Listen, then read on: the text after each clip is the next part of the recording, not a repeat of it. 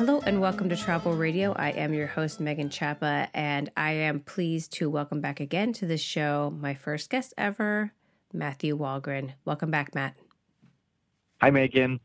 Hey, Matt. For people who haven't heard your episodes before, would you give us an introduction to yourself and what you do? Yeah, so I'm a travel advisor. I specialize in Europe, river cruising, and ocean cruises, but I'm also a little more adventurous than that. So for my own travels, I do like to get out of my comfort. And today, this is your latest adventure. What would you introduce today's topic?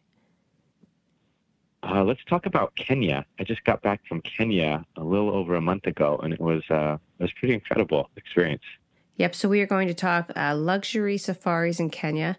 There's quite the difference between doing a luxury safari and like a tented option. Today also will be, this will be the second edition of a video accompaniment on YouTube. So we have a YouTube channel now, and if you wanted to subscribe to that, that would help us out because once we get to 100 subscribers, I can actually have a URL that says youtube.com/travel radio podcast, but you have to have 100 subscribers in order to do that. So if you're listening and you find it helpful, please go ahead and subscribe. That would help me out. And then we will go through some of Matt's pictures, some incredible videos that he took, especially of these, like a humongous pack of baby cheetahs. That mama had so many babies and they're adorable. And you should check out the video so you can see them too. And then it'll also give us Matt's 5 tips to taking a luxury Kenya podcast. And some of them are surprising. So anyway, it's going to be enjoyable. But Matt, let's get started with just simply, how have you been in California? Tell me about the land of the free, the home of the brave, and warm weather. And what, mother? Warm. My mother. Everything's going good out here. Yeah. The weather's pretty nice. It's great. Business, this is busy time right now for business. Everybody's looking to plan their trips and lock things down before all the good options are gone away. So I'm busy planning various trips for different people. Very interesting. Like I started noticing some trends here, and I don't remember if we talked about this before, but like last year and now this year even more, it's like Greece. Greece is back on the radar for Europe. Like everybody wants to go to Greece now. Yes, I believe which is really interesting. So Sherry Kavlin, who you know and who has been a guest on the podcast, I had her on and we talked about kind of some lesser known parts of Greece. And she just actually sent me an email today that a gal heard it, who, funny, was actually her client already, but didn't know that she specialized in Greece. And now she has, she's planning a 20-day, 20-night trip for this gal. So nice. It was just really good feedback for me in that I know people are listening because I can see the statistics, but it's really good to hear that, the connections are happening because that's the purpose of the podcast, to connect people. Because basically the internet is humongous. It's overwhelming. There's too many choices. You don't know who to trust. Right. And I like to have travel professionals on that have trusted resources. And the connection happened, especially for Sherry. And that's, anyway, encouraging to me. But yeah, Greece is hot for her too. What other trends do you see? Italy's still, Italy's the most popular, I think, place for Americans to travel to, and France. Mm-hmm. So that one's big. I think wine river cruises, those keep expanding. There's more and more options coming up, more itineraries related to wine river cruises. I'm going to take my first wine river cruise this year. I'm going to go to Burgundy and Provence. Yes. So I'm really excited about that. I've never been to those parts of France before. So, and that's when you're leading. People can come with you, correct? Yeah, absolutely. So I just put the itinerary up, and I'm going to start, promoting it this week. But I just got approval and put the itinerary up on my website. So it's going to be pretty awesome. So we're going to go, all through Burgundy and Provence, go to these little tiny towns, and we're going to start in Marseille. Wait. It's going to be... Let's do a whole episode. It's really cool. Yeah. And if you love wine, and this is the region, we're going to the region, like I love Beaujolais. Yes. So if you like that kind of wine, we're going to go to that area as well. Oh, man. To try some like Beaujolais from Beaujolais. So for me, that's pretty exciting. Matt, one year you have to try this. Maybe just do it with a turkey breast because I know it's just two of you. Although you're raising chickens, so maybe this is offensive to you. But we brined a turkey in Beaujolais, and it turned the turkey purple. It took like 3 or 4 like bottles in order to cover the turkey. Wow. It turned the turkey purple because we sat it in there for like 3 days or something. And then I dry rubbed it, and then I smoked it. So the outside was actually black when I took it out of the smoker, and I thought, I have ruined Thanksgiving. It was wonderful. It was purple, but it was wonderful. So interesting. And the meat was purple too, not just the skin. It was, exactly. The meat inside was purple. Yes. Interesting. That's so weird. You have to show pictures of that. I've never seen a purple turkey. I don't Sounds like know. something out of Dr. Seuss. Yeah, for real. I don't know if I have pictures because that was 2010. Maybe I do. I'll have to see if I do. Before cameras. Before at least cell phone cameras. Yeah. Right. Yeah, you have to also understand that I've moved a lot since 2010. Yeah. So it could be in a box somewhere. Anyway, good reason to get things in albums. Okay, well, let's talk about, you have the Beaujolais wine tour, which we'll do a separate episode on, and we'll include links to that in the podcast notes. And also you can just visit matt.travel and you'll see his little picture on the page, and you can just click on that, get to all of his contact information, and you can find his coming trips there. But you have that on your list for the year. What else is on your list for 2020? The other one is I've got my first one in April. That's going to be Playa del Carmen. So I had the opportunity about a year and a half ago to go to that area, to Cancun, Riviera Maya, and all that, and look at a bunch of different resorts. Mm-hmm. And if you remember, we spoke about this. Yes, we did. About the different ones and for families and stuff like that. We did a whole episode on it. Well, I'm going to go back. I'm bringing, I think there's a small group of us going. Not trying to make it too big, but there are still a few spots open if anyone's interested. Cool. We're going to stay at Secrets Capri, which is the first Secrets resort. But I hear it's pretty, they've kept it up nice and well. They update it, okay. But it's more affordable. So it hits a right price point for most people. And then that's with the main group. And then I don't know if you remember, but there was one resort I was really impressed with. And so I'm going to go stay at this other resort for a few days afterwards. It's Live Aqua Spa and Resort. Yes, because we typically talked they say about resort and when spa. You walk in. Yeah. Yes. Yes, typically, they would say resort and spa. This one's a spa and resort. They put the spa first. When you walk in, there's a water feature. You sit down and check in, and you get a hand massage.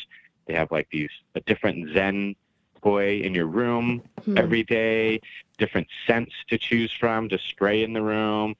It was just, I was only there an hour, but I just came out so relaxed. I'm like, if an hour can do this, I want to stay longer. So I'm going to go for 3 nights. Oh, man. I'm trying to figure out where to go for my 40th birthday. I said it on air. Everybody knows now. It's a couple years away, but my sister wants to come, and we're arguing back and forth because we're twins. We're trying to figure out where we want to go. But I said, I want to, that was one of my options. And just hearing you say it makes me feel like I need a nap. But don't worry. Yeah. I'll make it through the podcast. Okay. All right. What else? Anything else? Yeah, the other one I'm doing, besides the Wine River Cruise, is I'm doing a Mediterranean ocean cruise on my favorite ship in the world. It's Celebrity Edge. It's a really awesome ship. And so we're going to go, it's round trip from Rome, which makes it really easy for the flights. Mm-hmm. I'm leading a group. I think there's about 100 people in the group right now. So, but there's still room. So, let me know if you want to join. But we go to Rome.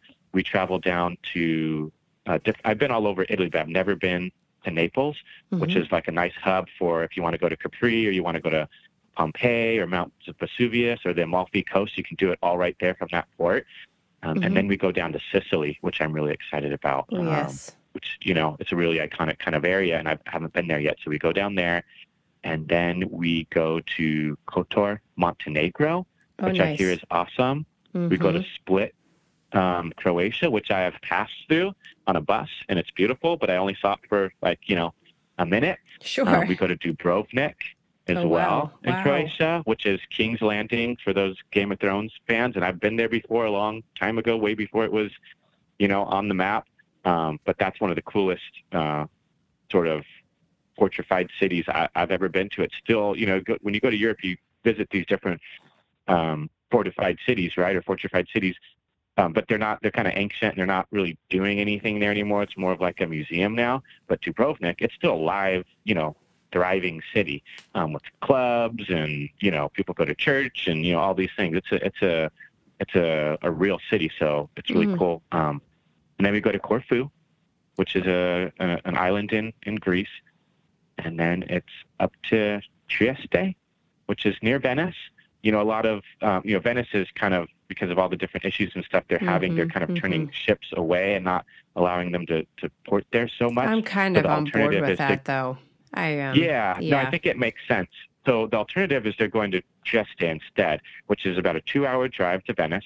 But Trieste, even on its own, I haven't been there myself yet, but looking at it, it just looks like it's a destination of its own. But if you want to go to Venice, you can, because the port day there, it's a long day. You have we arrive in the morning and you don't need to be back till late at night. So you have, cool. You can have a full day in Venice. That sounds amazing. Matt, that is some, life fulfilling travel right there. That's awesome. All right, well, why don't we jump into today's topic, which again, we're going to talk about luxury safaris in Kenya. So when did you go? When did you get back? We touched on that a little bit, but go ahead and get started. Yeah, so I left in late November and came back early December. So it was like end of November, early December, which is a good time frame to go to Kenya. The weather tends to be pretty nice there. We had some random rain, which all the guides said was a little bit weird for that time frame, but it wasn't so bad. We had a little bit of rain, but it was nothing unbearable. It was nice. It wasn't too hot. Of course, it's warmer, than I'm used to in California, and more humid and stuff. But it was fine. Okay, good. The weather was just fine. Yeah. So something about the flights, right? So I went to New York because New York has direct flights, and I didn't want to have to do a bunch of layovers. So I decided I'll go through New York and I'll do Kenya Airlines, so I can kind of get my experience started off as soon as I'm on the plane. Okay. And they have direct flights to Nairobi from Kenya, so that made it super from easy. New York. Yeah. Okay, gotcha. Yeah, from New York to Kenya. Yeah, and it is I think it was like about a 15-hour flight. It is a long flight. But it was direct. The service was great. I actually really enjoyed the food that they served. I was in economy, but there was plenty of leg room. The seats reclined a fair amount, rather than how they do on domestic, flights. It was like, okay, I can go back a decent. I was actually nervous that it was going too far back. I asked the guy behind me, is this too far back? He's like, no, it's fine. So they gave you plenty of space there. So I thought it was nice. I thought it was really comfortable, having never been, on that airline before. That's good to hear. We don't hear about, I listen to a lot of travel podcasts and I consume a lot of travel media, and you just don't hear the airline talked about a lot. So that's good to hear. What about prior to departure? What did you have to do as far as vaccines went? Yeah, so the year before I had been to Peru, so I'd already had a bunch of my vaccines done. So for me, I just had to get malaria pills and take those every day, and that was it, because I'd already gotten all the other shots that were required done. But so it just really depends on the individual and their travel experience and where they've already been. But definitely go to a travel clinic before you go and ask them. Make sure you have your records on hand of all the shots you've already had previously in your life, so you don't have to get those redone. But the great thing that I like about going to the travel clinic for that, as opposed to my regular doctor, is they will give you this little yellow piece of paper that shows all the vaccines that you've gotten. And they can put it in this nice little plastic envelope, I always keep it with my passport when I'm traveling. So if I go anywhere, just in case, if I go somewhere and they're like, sometimes when you cross borders from one country to the other, maybe you didn't expect you're going to do that. They want to see what your vaccines are. They want to make sure you're not bringing over something from their neighboring country that they're trying to keep out. So having that on hand is just, I don't know, it's just a nice peace of mind. I can always pull it out and say, hey, here's all the vaccines I've got if you need to look at it. So, I'm good. Sure. And I will put a link to the CDC's recommended vaccination at the time. It'll change, but the link should stay the same. I'll put that in the show notes so people can just click through. So there you go. Now, what about the visa process? You are traveling from the States, so this will only apply to U.S. travelers, but what was that process like? Yeah, so I applied for it. You want to do it in advance, but I kind of got this opportunity to lead a group kind of only with a month's notice. So I only had a month to apply. You do it online, it's nice and easy. You go back in and you check every week, and it's not approved. It's not approved. It's not approved. It's just still pending. Like, what's going on? It said it'd be approved in a week. Don't worry about it. Just print your receipt. You already paid. You have to pay a fee, like a $70 fee or something like that. Print that page out. When you get to the airport, don't wait in the line like I did. I waited in the line for no visas because I didn't get approved yet. So I'm like, well, I guess I have to wait in this long line because I didn't get the visa. When I got in that line, they put me in the short line. They said, oh, no, go over there. So skip that long line. Just print out that page, that receipt that you paid, and your application that you had completed. Go in the short line. They just rubber stamp you. You just give them that form, and they go, give you your little stamp on your passport, and you're on your way. So don't make the mistake I did. I didn't think I had I didn't get approved yet, so I thought I had to be in that slower lane. But you don't. Just fill out the paperwork, go in the short lane, and you're all set. Yeah, I actually watched a video recently where a gal did not get a visa and she just showed up and got it for like $40 or something, which it's a little risky to me, and policies change. So I think doing it ahead of time is the way to go, but I'm glad that worked out for you.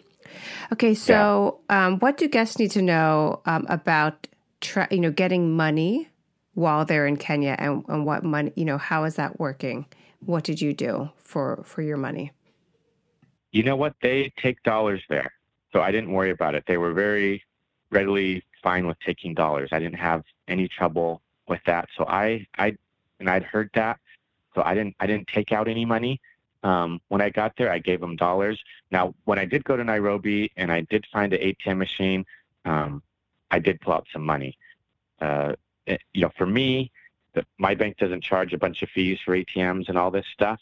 So it was easy enough for me to just pull out of an ATM in country. That's what I tend to do, rather than having to go to the bank and ask for special currency and all this stuff. And it takes some, weeks to get it delivered.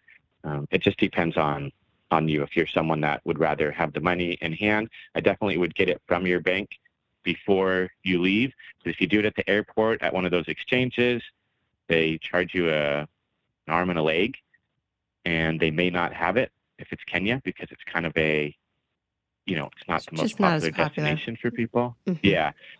But for me, I've never had a problem pulling out money internationally at an ATM. So that's the route that what I wanted to say is that when you're doing this, luxury safari experience, I think that's probably a fine option. If you end up in some more remote locations in Kenya, though, like, you have to know that in the cities, you might be able to do that and to use a debit card or your credit card. However, like, when you get in these villages, you have to have cash. That's right. Yeah. You want to have cash on you. I brought $100 with me, and I pulled out another 100 or so in the local currency from the ATM. And so that's what I had on me. It's definitely mostly cash once you get out of the city. So you want to have cash on you, whether it's dollars or Nairobi or Kenya currency. Yeah, I think it's the shilling. Yeah, because also if you get into like some of the smaller towns, it may have a cash point, but because it's the only one for miles, like there may be like a 50 shilling limit on the day or whatever it is. So if you just, when you first get into the city, take care of that right away. So that's good. All right, Matt. So so we talked a little bit about your flight. I'm glad you got that direct one because I had to go through Amsterdam, and I think it was a 33-hour travel day. It was crazy. So Wow. so that's good. So then, what was the airport like as far as claiming baggage? Did you have to? I know you traveled pretty light, and we're gonna get into that a little bit. But what was the airport experience like? It's pretty simple. I don't have any complaints or anything weird. The airport was small but clean. Everything kind of went through fast. I went through security right away. No hassles, nothing. I mean, I barely remember the experience. It was so smooth. Nothing really notable to say about the airport. Okay, For perfect. me, anyways. Were there signs in English? Yes, there were signs in English. Did you find most Yeah, people spoke English? yeah. I didn't have any trouble with that. It's a former colony of um, Great Britain. I think they didn't even get their independence until the 60s. Yeah, So it's heavily something. English influenced. Even the cuisine, which we'll get into, is, at least at the lodges and stuff, were very English centric and also Indian centric. Lots of curries and different things like that. Yeah.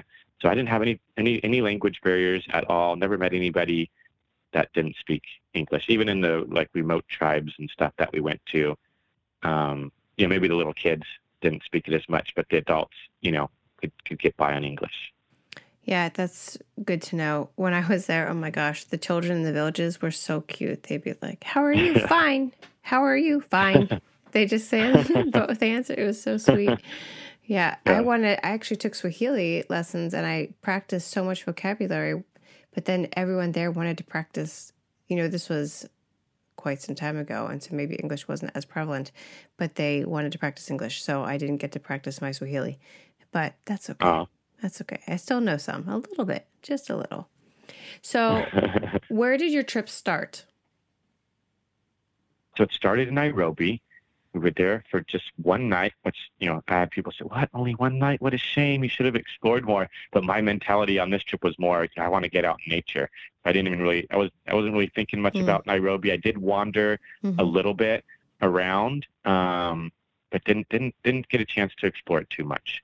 I got there in the late afternoon, had dinner. We had meetings with the guides to prepare ourselves. And by the next morning, we were gone. Okay, great. So then I know that this was kind of a lengthy trip. Maybe we won't go into all of the places you went, but would you like to, pick out some highlights? Yeah, the coolest spots were, the first place we went to was Aberdaris National Park, and we stayed at this place called the Ark. So they kind of reversed the experience on you, which I thought was kind of cool. So basically, you're in a lodge, you stay in that lodge.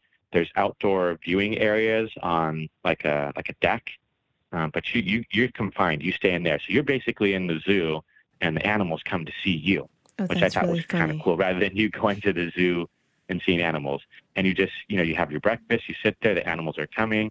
Elephants will come by. The ones that always made me crack up every time I saw them were the warthogs, because it They're just my reminds me of the favorite. Lion King. I love It them. reminds me of Pumbaa and the Lion King. So when they're ever coming around, I'm always thinking, I'm thinking about what they might be thinking, but with a Pumbaa voice. And That's so it always funny. just makes me laugh a little bit. Original Um, Pumbaa or the remake Pumbaa?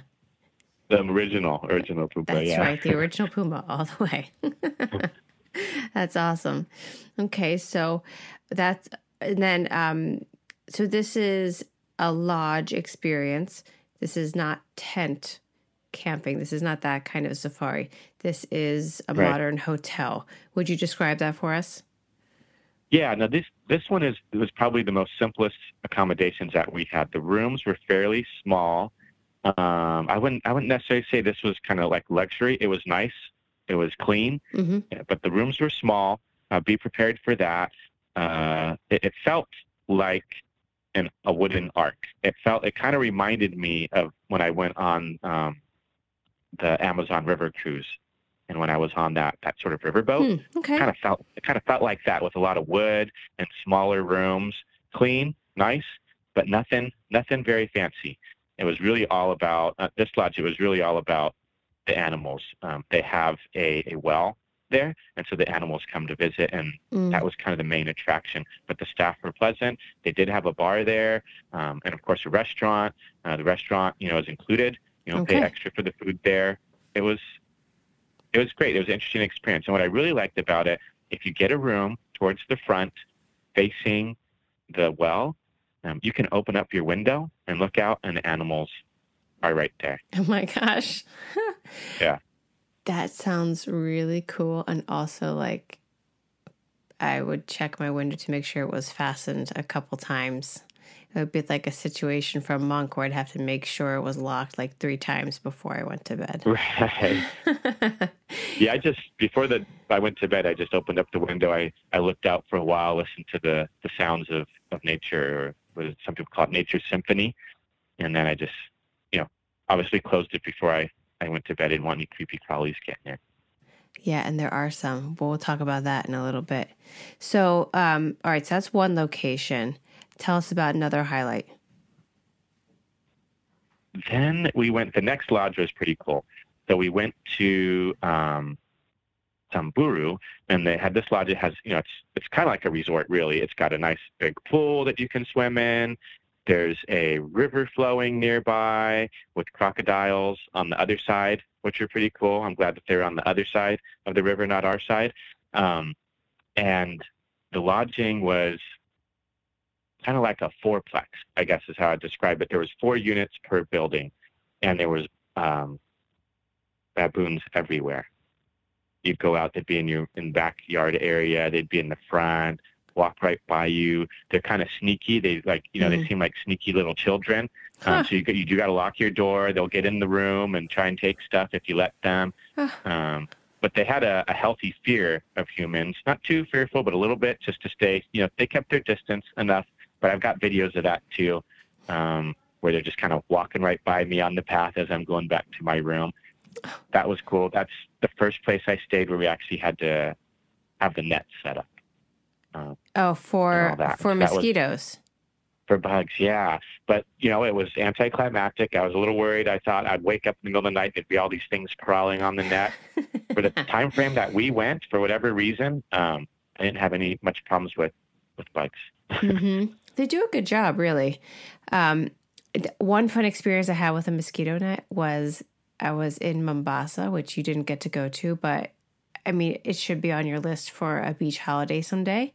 Very cool, like kind of these tin roofed, like beach huts. And a mouse fell off the rafters and he fell on my mosquito net, and like it was like a slide for him. He was like boop, and he slid off and ran out the door, and was adorable. So there you go.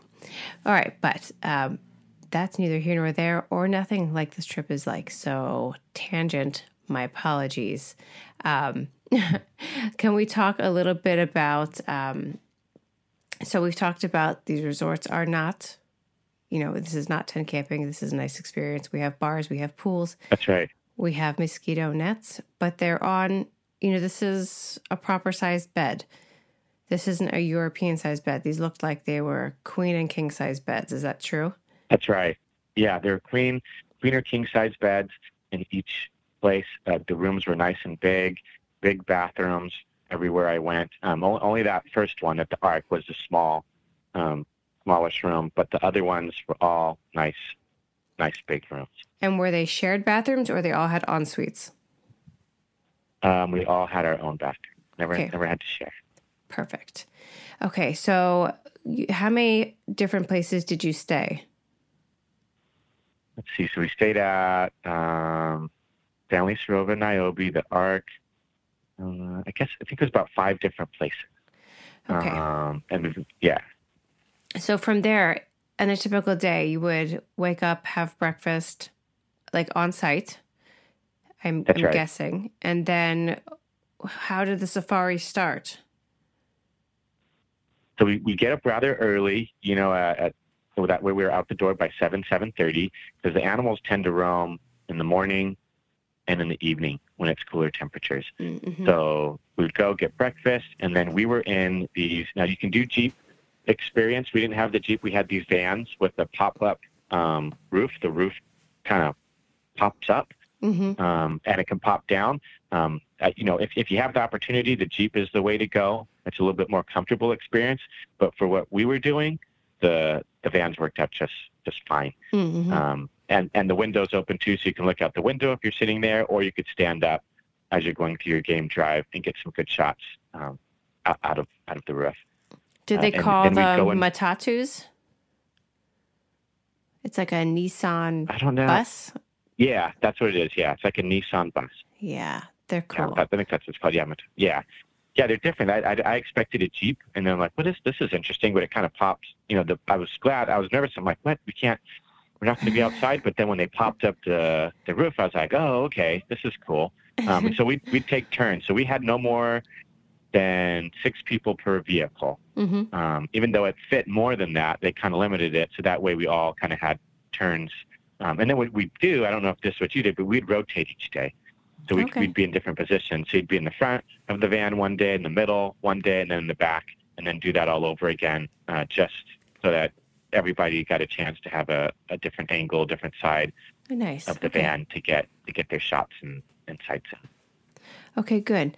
And then, as far as now, did you take a game drive every day on this trip? Yeah. There was game drives. I mean, just about every day. When we're in the middle of it, the first day, no, and the last day, no. But in between, yeah, there's at least one game drive every day, sometimes 2, because we go out in the evening again. We might go in one park in the morning and the same park in the evening, or one park in the morning and then a different park in the evening, just to have a better shot of seeing all the different animals we wanted to see. Mm-hmm. I have to say, like, this experience, I didn't think we'd see everything that we did. We saw basically everything you'd want to see in Kenya. We saw. The only thing I didn't get a real good clear shot of, we did see it, but they're pretty much mostly underwater, was the hippos. That's the only thing I missed that I wanted to see. And when there was another park we were supposed to go to, but that's the day it rained. And that's where you see all the hippos. And they're like, yeah, we're going to see some hippos. No problem. But then it rained. And so the road to get there was flooded. And so we couldn't get to that area. So that's the only thing, if I went back, I'd want to see. But we saw everything else. Okay. That's pretty neat. So then just as far as frequency goes, and this is going to depend on migration season, if it's a wet season, if it's a dry season, what park you're in, if you're in the park with the river or not. But when you were there, did you see, like, as far as, in Pennsylvania, I think about driving at night, like you're going to see a deer if you even just go out. If you drive, you will see a deer. If you, on occasion, you'll see an opossum. On occasion, you'll see a raccoon. And if you're backpacking in the woods, you might come across a bear, but they're not like just everywhere. So can you give some sort of comparison to that? Yeah, so we did see a lot of antelope type creatures like bushbuck, water bucks, impalas. But we also did see hyena, which are a little elusive. We saw, that's the one you hate. So we saw a couple different hyenas. I didn't even know there were 2 kind of hyenas. We saw the one that you're used to, like from The Lion King, the sort of spotted hyena. But we also saw zebra hyena. So they're black and white striped hyena, which is really rare. Our guide had seen them before. He said they're very elusive, rare, but we did get to see that. And not only that, there was a first that the guide had never seen, and it was these zebra hyenas mating. And so he was pretty excited about that. He'd never seen that before. So we all got pictures and now it's documented on Travel Radio Podcast. Yeah. Oh, and my. It's interesting because the guide had been doing this for like 30 years or so. I don't know how long, but many decades. And he's all that, I've seen these hyenas before, but never seen them mating before. So he was super excited even. Well, there will be more next year, so congratulations. The odds went up. All right, Matt. So go ahead. Yeah. So the other things we saw that you'd see, we saw a few different kinds of giraffes, which I didn't even know there were different kinds of giraffe. We saw different kinds of gazelle. We saw a besa oryx. We saw a Gravy's zebra. Did you see a Gravy's zebra when you were there? I don't know what that is. So, and again, this is, and you want to Google this image because it's a different looking kind of zebra. I didn't even know, again, I didn't know there were different kinds of zebra. I just thought there was a zebra. But a gravy zebra kind of looks like it mated with a donkey or something. It's got these big ears that stick out. They're very, very rare and very endangered. You can look it up, but there's only like, a few hundred, I think, of them left. I think it's less than 1,000 of these gravy zebra. At least they've got counted. My favorite antelope, because you see a lot of different antelope creatures, was something called a dik-dik. Oh, yeah. It's like cute. a little tiny deer. It's like, I want one. I'm like, can I have one of these and just roam my backyard? It's like this little baby deer. They're very, very shy, but they're all over, and they're just really cute running around. I can imagine it with your chickens. What would you name it? Yeah, they would love it. What would you name it? Chick. I don't know. That's really funny. That's a good one. All right. That's pretty good. Sorry, go ahead. We did have a lot of close encounters, which I thought was really cool. So we had close encounters with baboon, like I said before, as well as black-faced monkey. We did have a close encounter with a leopard hanging in a tree. Those are fairly rare, but it had caught its kill, I think, a little bit before we got there, so we didn't see that. But after it was eating its meal, it just hung from a tree, which for me, with my eyes, I wouldn't have spotted. But those guides are really good. They can see things from miles away, and they're like, whoa, there's a leopard there. We're like, where is it? But we were able to get really close because the way that the pathways went. We also had close encounters with ostrich, elephant, giraffe. Even the ostrich, aren't they enormous? They're just so big. It's like scary. Yeah. You have the video of when I'm crossing by the elephant, and it's about maybe 7 feet away. It's like, whoa, it's just a tall person away from me. But it's looking at us, but it's not really afraid of us. And the guide said that they seem to think of us as one big creature when we're coming in on that van. They just think we're this one big creature, but they're not worried about us. They know that that they can handle us. So we just kind of pass by slowly, not to scare them, not to cause alarm or anything, and get our shots in while they're eating. Yeah.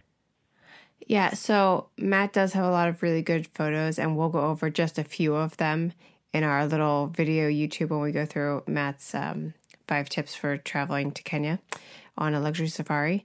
But is your photo album public? Is that something that people can just look at? Yeah, it is public. Okay. Yeah. Well, I'll put that in the show notes because it's worth looking at, because you did a great job taking photos, and there are so many of them. And my kids watched all of the videos multiple times. They had a really good time with that. Yeah, they did. And the baby cheetahs, they just, can we get one? And like, that baby cheetah is bigger than your dog. No. Right.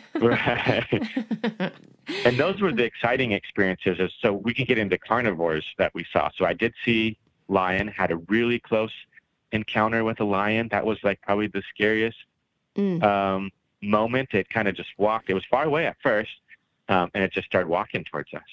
We're in our van, of course. You can't get out of the van. Walked right in front of the van. And you've seen on videos where you show lions where they climb up on top of the van. I thought that might happen, but it didn't. It just kind of walked right by the van. It was really close. I feel like it probably was brushing up against the van. Our windows were down. In the video, if you watch it, you can kind of hear some nervous laughter. There was a lady sitting in the front with the window down, and it went right by her, and she's kind of squealing. Yes, I thought it was a child. It wasn't, but it was really right after she rolled up her window. She was like, no. You could see on the video, I'm like, this is too close. Yes. Oh, gosh. So which African animal was your favorite then? The cheetah. I think the cheetah was the cheetahs were the treat. There's a group of cheetahs that we had saw earlier in the day, or I think the previous day, and they were called the Five Brothers, because there's 5 of them, all born in the same litter, and they all just hang out with each other. And so we had seen them kind of sleeping around, and that was, kind of cool, but it was a little bit too far away for sight, in plain sight rather than with binoculars. But then we saw the mom and her her baby cheetahs in the distance. She had, the day before, we heard she had gotten a kill, and they're all kind of feeding on it still because they can eat it over a couple-day period. Yep.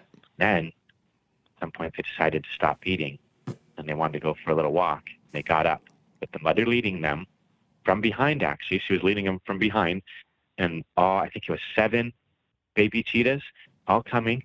We don't know where they're going to walk. We're just sitting on the side of the road. They're in a distance, but then they come, and you can see in the video, they come right up, right in front of our van, crossing the little pathway, and getting on the other side, and then looking back for more guidance from Mom to see where they need to go or what they need to do. And that was the biggest treat, I think. The video is wonderful. And we are Yeah. going to play that in the YouTube little video we're going to do. And I just couldn't believe, like, they just kept coming. I was like, that mama, like, she had a hard job. I wonder if it's more than one litter. I wonder if they're merged. I don't know. That's because it was a lot of babies. Litter. It's one litter. And so the surprising thing, they're still pretty young, so we'll see what happens. And you can follow them online. From what I understand, you can look them up. They've got names for them now. And there's a name, I don't remember the name of the mom, but you can look them up. And it's rare for all 7 of them to survive. So, I haven't looked them up since I came back a month and a half ago or so. But typically, you have 7, maybe 3 make it. Okay, yeah. If I can find it, I'll send that over. But yeah, typically you might give birth to 7, but maybe only 3 make it. So for all 7 to be, and you can see they look pretty good and healthy. They do. So as long as it's a tough world out there, and in safari land, so you never know if another carnivore might capture one of the babies or something like that, or if the mom's not able to hunt down some prey for the kids to eat, the baby cubs to eat. But they looked pretty good and healthy when we were there. Yeah, I mean, you don't have children yet, or I don't know what your plans are, but you don't have to tell us, but in the mom community, we do make jokes about, we understand why lions eat their cubs. Like, if you're naughty. So apparently they were all well-behaved cheetah cubs. They were all just angels. That's why. So was there a moment when you were afraid? Was there a moment when you were like, this is a little outside my comfort zone? So the lion one, definitely the lioness coming real close. That was one of the moments. The other one, I think, was the tent experience. So being in that tent, a little bit more vulnerable. I didn't realize you were in a tent. Tell me about the tent. That was our last night. So we were in the tent, I think it was 2 nights. That was a really cool experience. So it's not like a camping tent, right? This is like a structured tent, canvas walls, the zipper windows. You go behind the bed, and there's a back area with the actual structure. So there's a bathroom there, and it's a structured bathroom with a door that closes and tile walls and the whole thing. But the area that you sleep in is the tent portion. So you feel a little bit more vulnerable. Kind of feels like something could come in. Our tent was actually set up with a door in front, a glass door. It's unlocked. Others had a zipper tent where things could get in more easily. So it was pretty secured, but it's just, you can really hear, without walls, with just tent walls, canvas walls, you can really hear everything going on. And you wake up in the middle of the night, you hear a lion roar, or you hear things walking outside your tent. Like, what is that? It's probably just one of those little dicks. But when it's the middle of the night, they sound like something really big. But the one thing that does make you feel secure is when you're done for the night, it was a really nice lodge, and they had a nice bar and a nice restaurant. When you're walking back to your room, mine was quite a little bit of a distance. It was probably a 5-minute walk back from my room, walking back by yourself in the dark. But I had my flashlight, and when I get closer to my tent, there's a guy standing there. I think he had a machete. And he's like, don't worry, I'm going to be out here all night. You can sleep safe and sound. If anything comes near or approaches, don't have to worry about anything. Matt, and you paid to be there. Oh my goodness. That's wild. So what about your meals? Were most of them included, or was there ever a time where you were out in the city and you needed to find something? How did that work?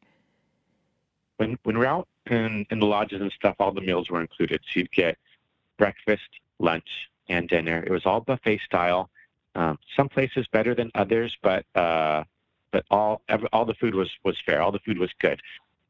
We did get to try some different things I'd never had before. They had barracuda as a fish. Oh. They did have some ostrich meat that I was able to try as well. Mm-hmm. The only time that I went out on a restaurant on my own was when I was in Nairobi that first day for dinner, and that's where I don't know if you saw that picture where I've got it looks like a big plate of bananas. Yes, that's it. That is one of the ones we're going to talk about. Yes, tell us about that. Yeah. So that so it had the meat that was seasoned was really good. I don't know what it was. It was like some kind of stewed meat and a really good sauce. Mm-hmm. But most of it was this plate of bananas, which I just couldn't get to. I ate all the meat. It wasn't bananas. It was another form. I can't remember. A plantain? Like a plantain kind of thing. Something like that. They had a different name for it, but it was something like that. And I couldn't get through it all. I ate about half of it, but there was still some there. And then the guy kind of came, "You're not going to eat all that?" I'm like, "I just can't. I can't fit all those in." It was just, I just wasn't expecting this huge plate of, plantain to be served. But the meat was really good. The rest of the food at all the lodges were really good. It was heavily English influenced. There was like, porridges. Every night for dessert, there was a different kind of what they call pudding. Yes. But to me, I would just call it cake. Okay. Yeah. It seemed like cake. And if you live in England, I kind of feel like the word pudding for them is like how we say whatchamacallit. Because every time you get a pudding, it could be, to me, a sausage. Sometimes it's a savory thing. Sometimes the pudding's a sweet thing. It's a cake or it's a bread. So yes. I don't know. What do you think? Is pudding just mean whatchamacallit over there or what? I mean, yeah, whatchamacallit dessert. So pudding can both be something that's the consistency of our pudding, but they might call that like a mousse, or they might call that a jelly or a gel of some sort. But pudding tends to be the sweet thing that comes after your meal. But in breakfast times, pudding could refer to like a black or a white pudding served at breakfast is a type of sausage. And we'll call it savory. The black one's blood sausage, and the white one I think is something that is maybe the British version of like scrapple, but in a roll. Okay. So if you see like a black and white on the menu, it's a slice of each. And then yes, pudding is typically anything that's a dessert, but they would call a biscuit something that's like a cookie is a biscuit. So a biscuit can be savory or it can be sweet. And then a cookie is, I think, something that maybe it like has inclusions like a chocolate chip or, something that's specifically desserty. But like a biscuit is more like you would serve it with, it's less sweet, and it would be served with tea, and it could be served with cheese. And then they have, I won't even get into it. There's a lot, but if someone's offering you pudding in the morning, sausage, in the evening, dessert. So, and then there's Yorkshire pudding, which to me is like a bread. That is true. That is also true, which I don't know if you saw on my Facebook feed, but I made the most epic Yorkshire puddings the other night, and it's easy, really? And I'll send you the recipe. Yeah, amazing. Okay. It was like, can I do it in my Instant Pot? I don't have an Instant Pot, but you could try it. We'll see. All right. I'll try it. I'm addicted to my Instant Pot right now.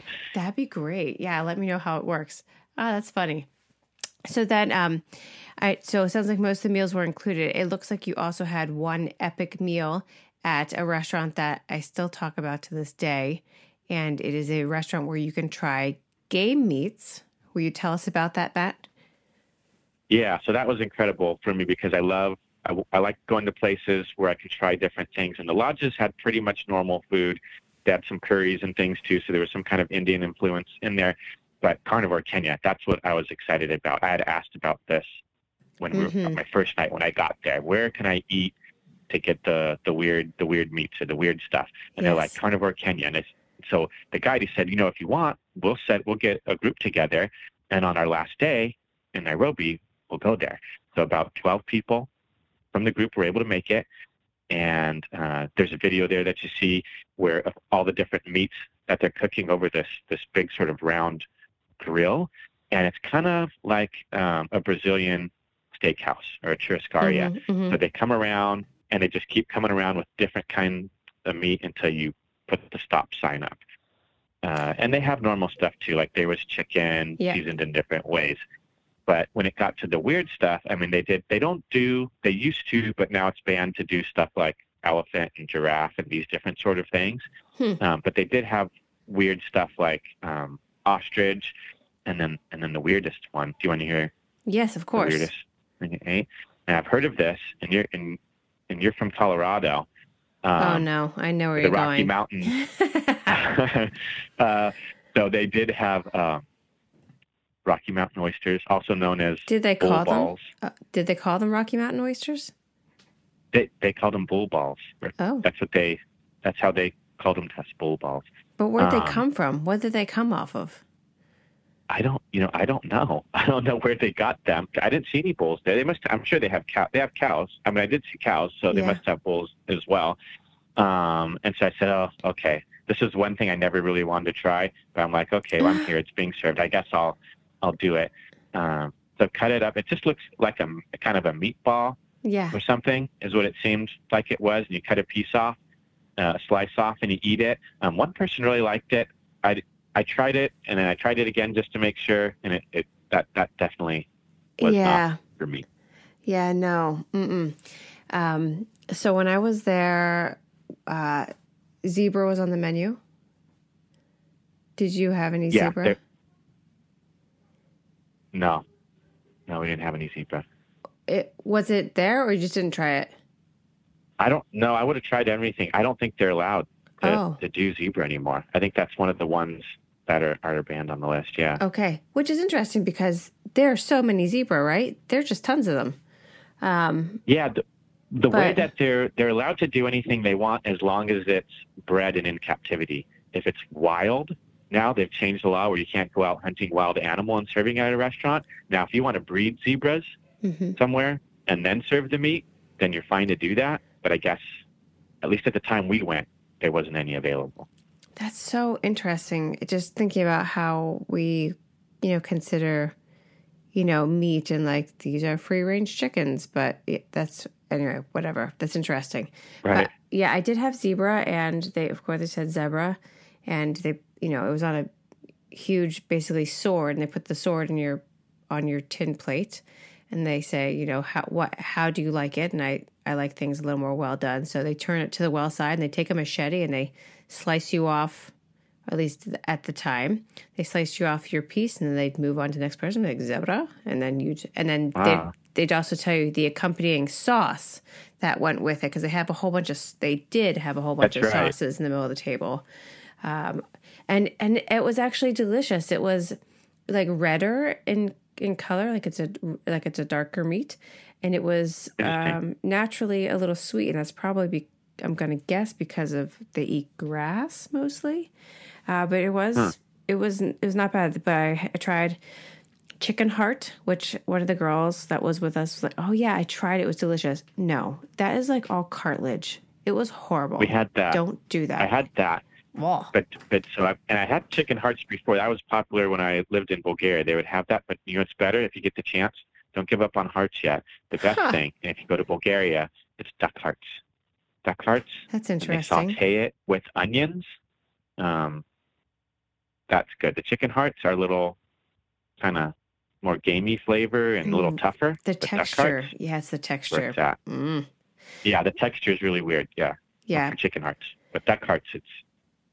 And they had crocodile. It's one of my favorite things. Did you get any crocodile? Yeah, had crocodile. It tastes like a fishy chicken. It does. I was going to say swampy chicken, but yeah, exactly. Or swampy chicken, yeah. Yeah, and the sauces, like you mentioned, that there's different sauces that accompanied everything, which is kind of cool. Yeah, and then I think, I don't want to say standard, but popularly in the country as roast goat, which I really enjoyed. Yep. Yeah, I really enjoyed the roast goat, especially when they stew it. Yeah. Yeah, one of the buffets had like a goat curry, which was really good. Yeah, I will go for that every time. I really do enjoy that. Okay, well, and then finally, when you're done with that, was there a little cake with a flag in it and you had to like surrender. You would like take the flag out and wave them off. Don't bring me any more meat. Was it like that? Yeah. I don't know if there was a cake, but there was a thing that we had to put up when we're like, okay, we're done. we're full here. There was some little flag that we put up, but I don't remember getting cake.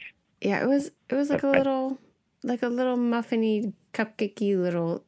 Individual. Yeah, yes. Yeah, we did get that at the end. Yeah, at the end of our meal, we each got our own little individual little cake. Yeah.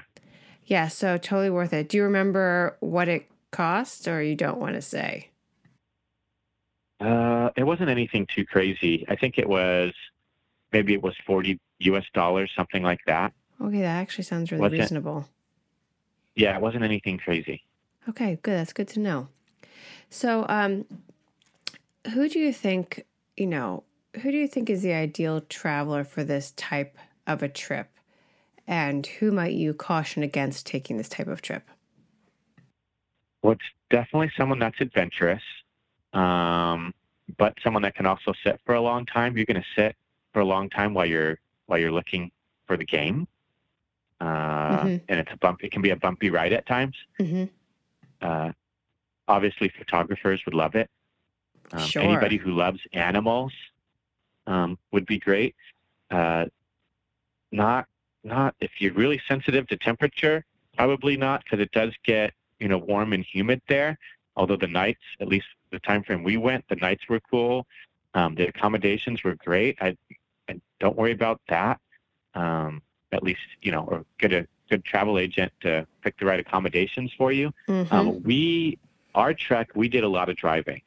There are a couple different things you can do. If you want to do all that driving, if I was going to plan it for somebody, I'd cut out some of the driving and you can do these little planes instead to get you from one end to the other. Because there were some long days of driving that if I did it again, I'd probably, I'm just going to take the little plane to that area and do it a little bit differently. So that was good to know. Plus, the vantage point from an airplane must be spectacular. I'm going to derail us real quick and then bring it back. Did you experience air conditioning anywhere on this trip? I'm just thinking, like, if people have, sensitivities or maybe like a small bit or like something like a not quite serious health concern, like sometimes just the ability to get cool can really affect your health and get you back to if you've been hot all day. So I was just wondering, right. I think it would be useful information. Okay, so sorry, go ahead. Well, the best thing they did is oftentimes when you came back, they'd have a cold washcloth that they'd hand you. And just rubbing that, on your hands and your neck was really nice. Mm-hmm. What I'd recommend, just in case you're staying somewhere that doesn't offer that, you can take a little collapsible cooler with you from home, one of those little collapsible ones. Mm-hmm. Get some washcloths. That can be your carry-on if you want, and then repurpose it when you get to the hotel. But get some ice. Ask them for ice. Fill up that cooler with ice, and then put your cold towels in there, and then just leave them in the room. Then when you get back to the room, take that cold towel and just rub it all over your neck and your hands, and it does a great job of just taking the edge off of that heat. Yeah, it's a good idea. Are there any other people you would say, maybe this isn't for you? Or creature comforts that you are missing that you think if you need X, Y, and Z, this is not for you? Yeah, if you're worried about creepy crawlies, I wouldn't go. Trying to think of anything else. I think you need to be flexible. You need to be more of an adventurous kind of person to want to go on this trip. I think that rules out a significant portion of people. But if you're okay with a little bit of discomfort, you want to be adventurous, it's all worthwhile in the end, I'd say. If you're able to just forget about some of these little things, you're going to have an amazing experience seeing all the different animals that you'd never thought you'd see in their natural environment, not in a zoo. What about like an age restriction? Because I actually looked at a couple for our family, but they were saying, Joey was not eligible because they wanted a minimum age of 8 years old. What do you think about that? That's right. Okay. Yeah, I think everyone recommends it has to be a minimum age of 8. And know your children, so it might not be for every child. Even if they're 12, it might not be for them, depending, on their personality. So you want to know them, not something you want to force anybody into. The youngest people we had in our group were in their early 20s, and the oldest people were in their 70s.